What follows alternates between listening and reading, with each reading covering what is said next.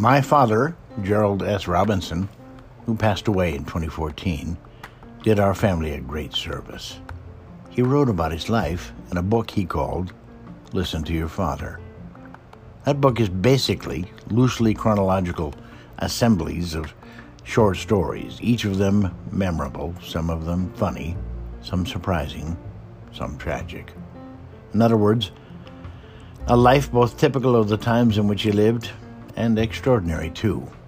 He loved his childhood and would regularly regale my four brothers and I with the names of his friends like Atlee Schimmelfinnig or Rupert Buckby.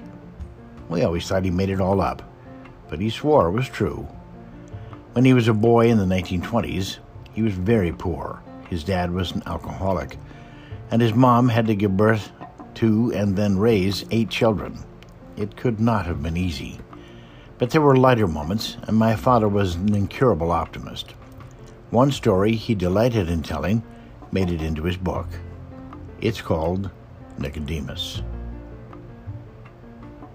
by Gerald S. Robinson. We always had a pet of some sort. I can't remember not having a dog. Sometimes we entered our pets in the annual Oregon Journal Pet Parade. One year, Russell, my big brother, and I decided to enter our cat, Nicodemus Cheese Bomber. We called him that because on Sunday night, his ritual was to eat crackers and cheese for dinner, and Nicodemus used to love sharing the cheese. He loved that cheese, but it didn't love him. It didn't take long before he started emitting noxious fumes. This, of course, caused a riot of laughter from us rotten boys, and always resulted in his banishment. The day of the parade came, and somehow Dad got a car, and we headed for town. Russell, Nick, and I, all in the rumble seat. Nicodemus was not exactly a willing partner in this effort, but since you had to keep your pet on a leash, we took Dad's bathrobe cord and tied it around Bomber's neck. We dragged that cat through the whole parade route, in spite of his reluctance to trot along beside us. By the end of the parade, he had naturally expired. We didn't know what to do with his even more now reluctant corpse.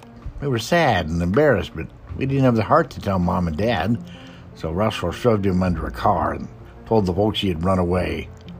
We accompanied the story with an appropriate sob or two. Dad never knew. He got us Nicodemus Cheese Bomber II by running a tearful ad in the paper. He never could find his bathrobe cord.